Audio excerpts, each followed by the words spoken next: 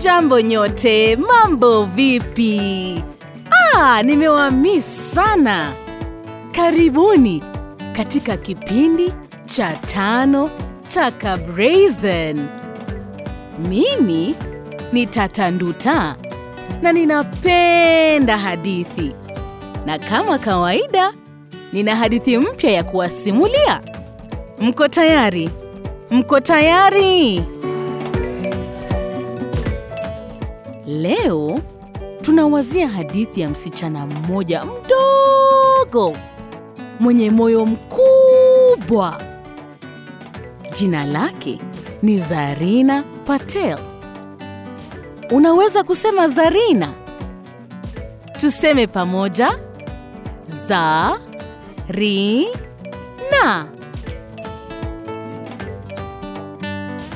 Tena. Zarina. Sasa wewe jaribu.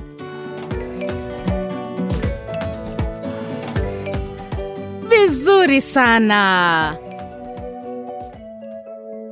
Sasa hebu tuwazie hadithi ya Zarina. Jambo la kwanza unapaswa kujua kuhusu Zarina ni kwamba yeye ni mdogo sana.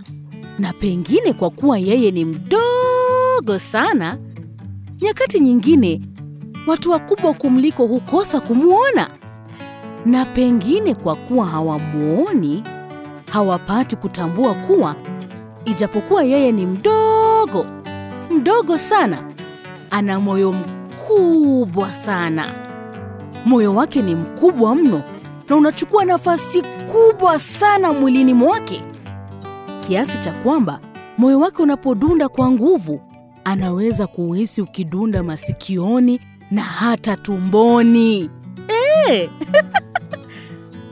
Mara ya kwanza kusikia hiyo sauti ya gudum, gudum, gudum, ilikuwa alipokuwa msichana mdogo na alikuwa na rafiki wa karibu zaidi anayeitwa Suzi. Zarina na Suzi walikuwa wanapenda kucheza sana pamoja. Wangechekeshana na kucheka-cheka.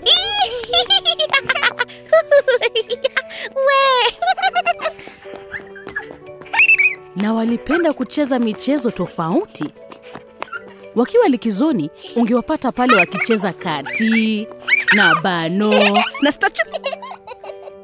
Mnapenda kucheza michezo ipi na marafiki wenu?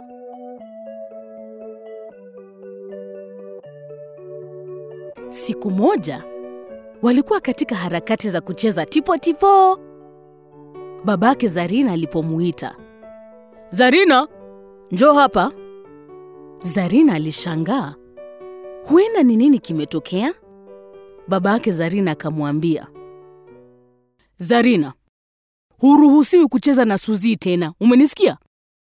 Kwa sababu anakotoka Suzi ni eneo la kusini na sisi tunakotoka ni eneo la mashariki."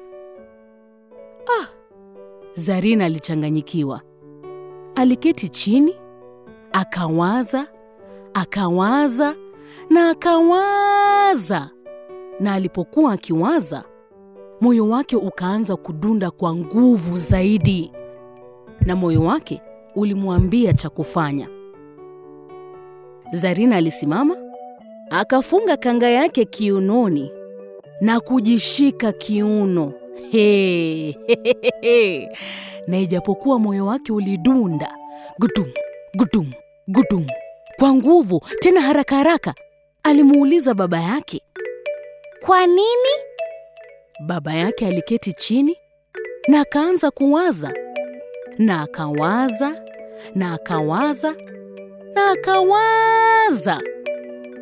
Ndipo alipogundua kuwa sababu ya kutomtaka Zarina kuwa na urafiki na Suzi ni kwa kuwa walikuwa tofauti tu. Walikuwa na ngozi tofauti, nywele tofauti, na walikuwa wanatoka maeneo tofauti. Lakini kwa nini? Kwani ni vibaya? Babake Zarina alisema, "Ni kweli. Hakuna sababu nzuri.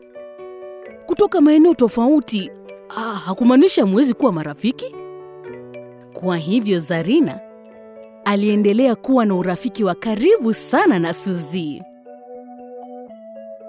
Mara ya pili Zarina kusikia moyo wake ukidunda kwa nguvu. Gudum, gudum, gudum. Ilikuwa alipokuwa mkubwa kidogo. Shuleni walikuwa wanaandaa mchezo wa kuigiza na walikuwa wanahitaji mwanafunzi mmoja awe ndege. Lakini mwanafunzi huyu alistahili kuwa na uwezo wa kupiga mbinja kwa nguvu. Kwa nguvu kabisa. Je, unaweza kupiga mbinja kwa nguvu?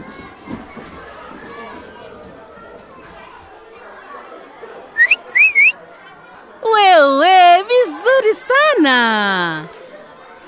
Mwalimu alisema wangemchagua mwanafunzi bora zaidi atakayeigiza kama ndege. Mmoja baada ya mwingine walianza kupiga mbinja. Mvulana mmoja alijaribu. Mvulana mwingine akajaribu. Mvulana wa tatu pia akajaribu. Lakini kutoka kule nyuma ya darasa, mbinja kubwa ilisikika. Je, unajua ni nani aliyepiga mbinja hiyo? Ndiyo, ilikuwa Zarina. Na kila mtu alipigwa na butwaa. Inawezekanaje msichana mdogo kama huyu kutoa sauti kubwa kama hiyo? Basi bila shaka Zarina ndiye anayefaa kuwa ndege. Yeye ndiye aliyekuwa mpiga mbinja bora zaidi darasani. Zarina alijawa na furaha. Akapiga mbinja kwa nguvu hata zaidi.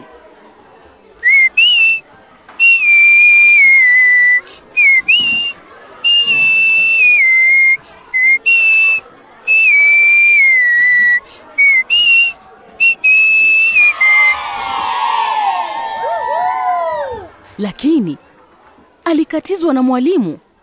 Mwalimu alisema Zarina hawezi kumuigiza ndege. Wasichana hawafai kupiga mbinja. Zarina alichanganyikiwa. Kwa hivyo akaketi chini na akawaza na akawaza. Na alipokuwa akiwaza, moyo wake ukaanza kudunda kwa nguvu. Na moyo wake ulimwambia cha kufanya. Zarina alisimama, akajifunga kanga kiunoni na kujishika kiuno. Na ijapokuwa moyo wake ulidunda gudum, gudum, gudum kwa nguvu, tena haraka haraka, alimuuliza mwalimu, "Kwa nini?" Mwalimu huyo bila kusikiliza wala kufikiria akasema, "La, umekosea." Darasa lilinyamaza ji. Mmoja wa wale wavulana waliojaribu kupiga mbinja awali akasema, "Lakini mwalimu, yeye ndiye aliyekuwa bora zaidi." Na mwingine akauliza, "Mbona wasichana wasipige mbinja?" Na wanafunzi wengine wakaingilia, "Kwa nini mwalimu? Mwalimu kwa nini? Mwalimu, Zarina alitabasamu. Hakuwa peke yake katika kuuliza sababu. Mwalimu aliketi chini na akawaza na akawaza.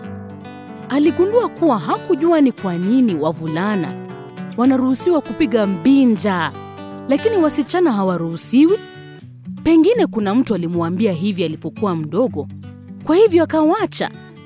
Lakini kwa kweli alijiuliza, mbona wasichana wasipige mbinja?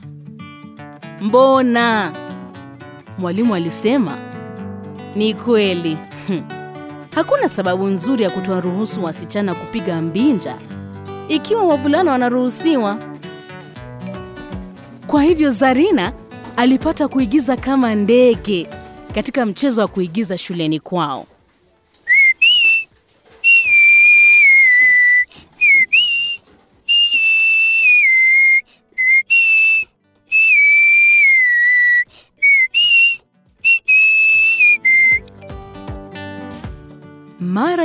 tu Zarina kusikia gadum, gadum, gadum.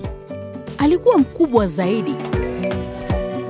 Na alikuwa tu amegundua kuwa rais wa Kenya alikuwa anataka kuharibu bustani aliyopenda sana ya Jivanji. Lakini bustani ya Jivanji ni mahali ambapo watoto huenda kucheza, wakijificha na kutafutana mitini. Ni mahali ambapo watu wazima huenda kupumzika baada ya siku ndefu ya kuchapa kazi. Isitoshe jamani, ni mahali ambapo viwavi huenda kugeuka na kuwa vipepeo maridadi. Na rais huyu alitaka kukata miti yote bustani humo ili aigeuze kuwa eneo la kuegesha magari. Aje sasa. Zarina alishindwa kuelewa ni nini muhimu, eneo la watu kuegesha magari au eneo la miti kumea?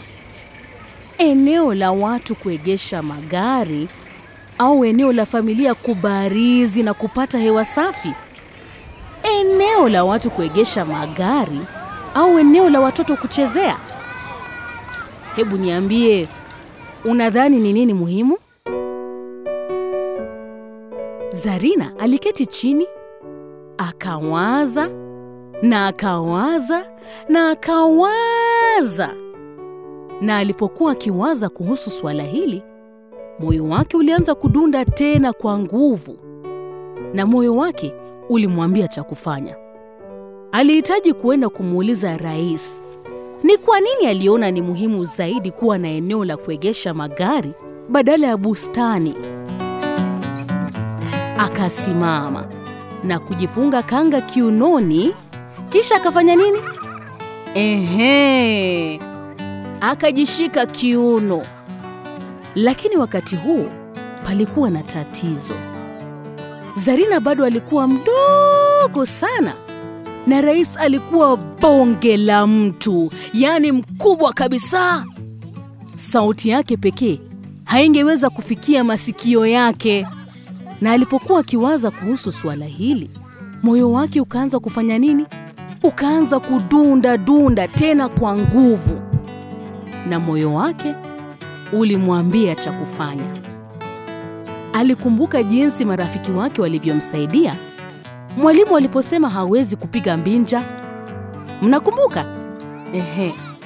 Alihitaji usaidizi wa watu sasa. Kwa hivyo Zarina alienda kuwaomba marafiki wake usaidizi. Salala! Marafiki wake walisema, we, ni hatari. Zarina ni hatari.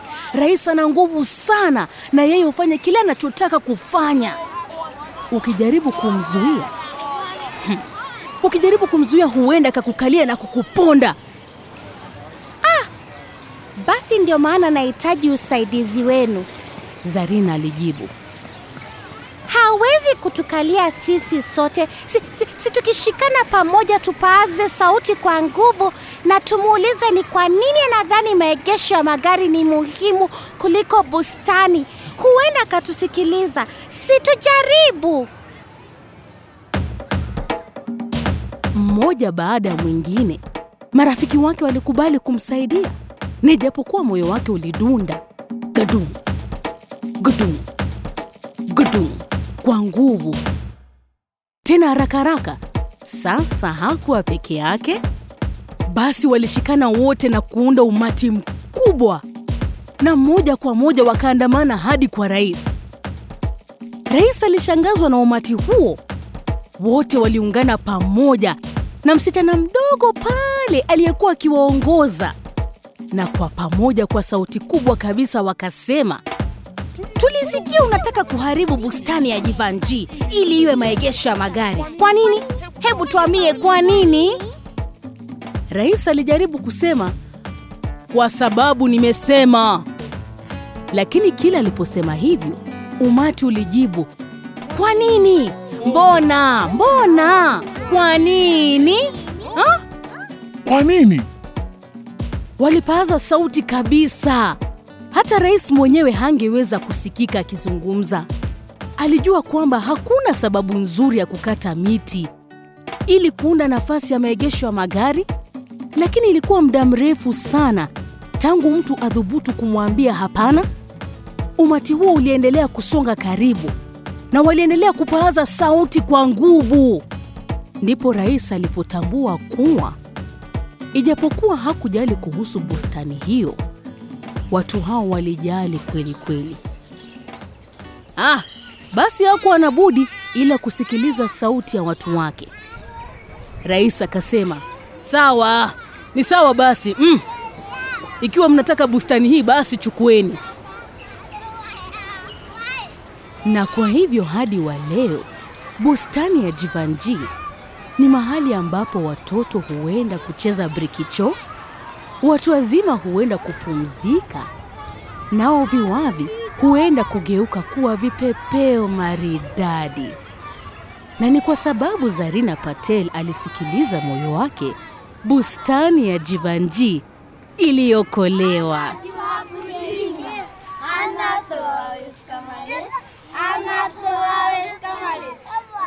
Je, moyo wako kuambia nini?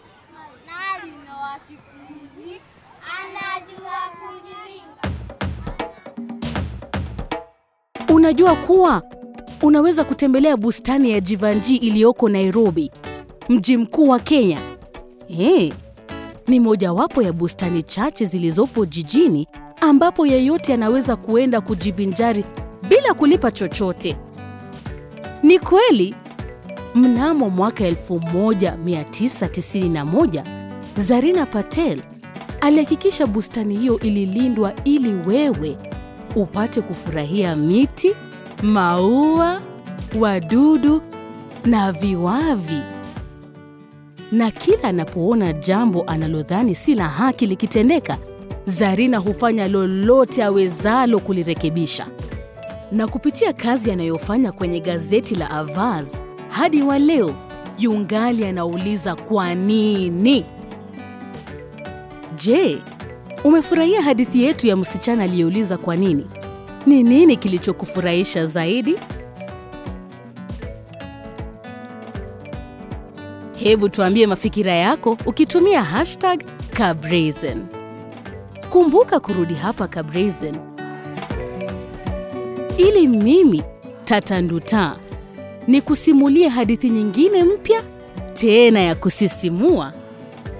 Pia unaweza ukatembelea tovuti yetu ya www.kabrazen.com kwa maarifa zaidi. Lakini kabla sijaondoka, ningependa kuwashukuru wote waliotengeneza na kufanikisha kipindi hiki. Asante kwa Zarina, Team, Chela, Mbogua, Ali, Wanjiko, African, Pakson, Danze, Wambui, Monity, wahusika wote wa mchezo wa kuigiza wa 2 Early for Birds Brazen Edition, na vile Moraa, Aleya na Laura, bila kusahau watoto wetu wazuri Abantu, Kenzi, James na David, na Mujahid na Aslan. Shukran kabisa kwa kutusaidia kutunza hadithi ya Zarina Patel ili iendelee kuwa hai. Tuonane wakati mwingine kwa hadithi nyingine inayohusu mwanamke shupavu wa Kiafrika. Kipindi hiki kimeundwa na the LAM Sisterhood na tunasema asante kwa the KaBrazen Consortium. Kwaherini!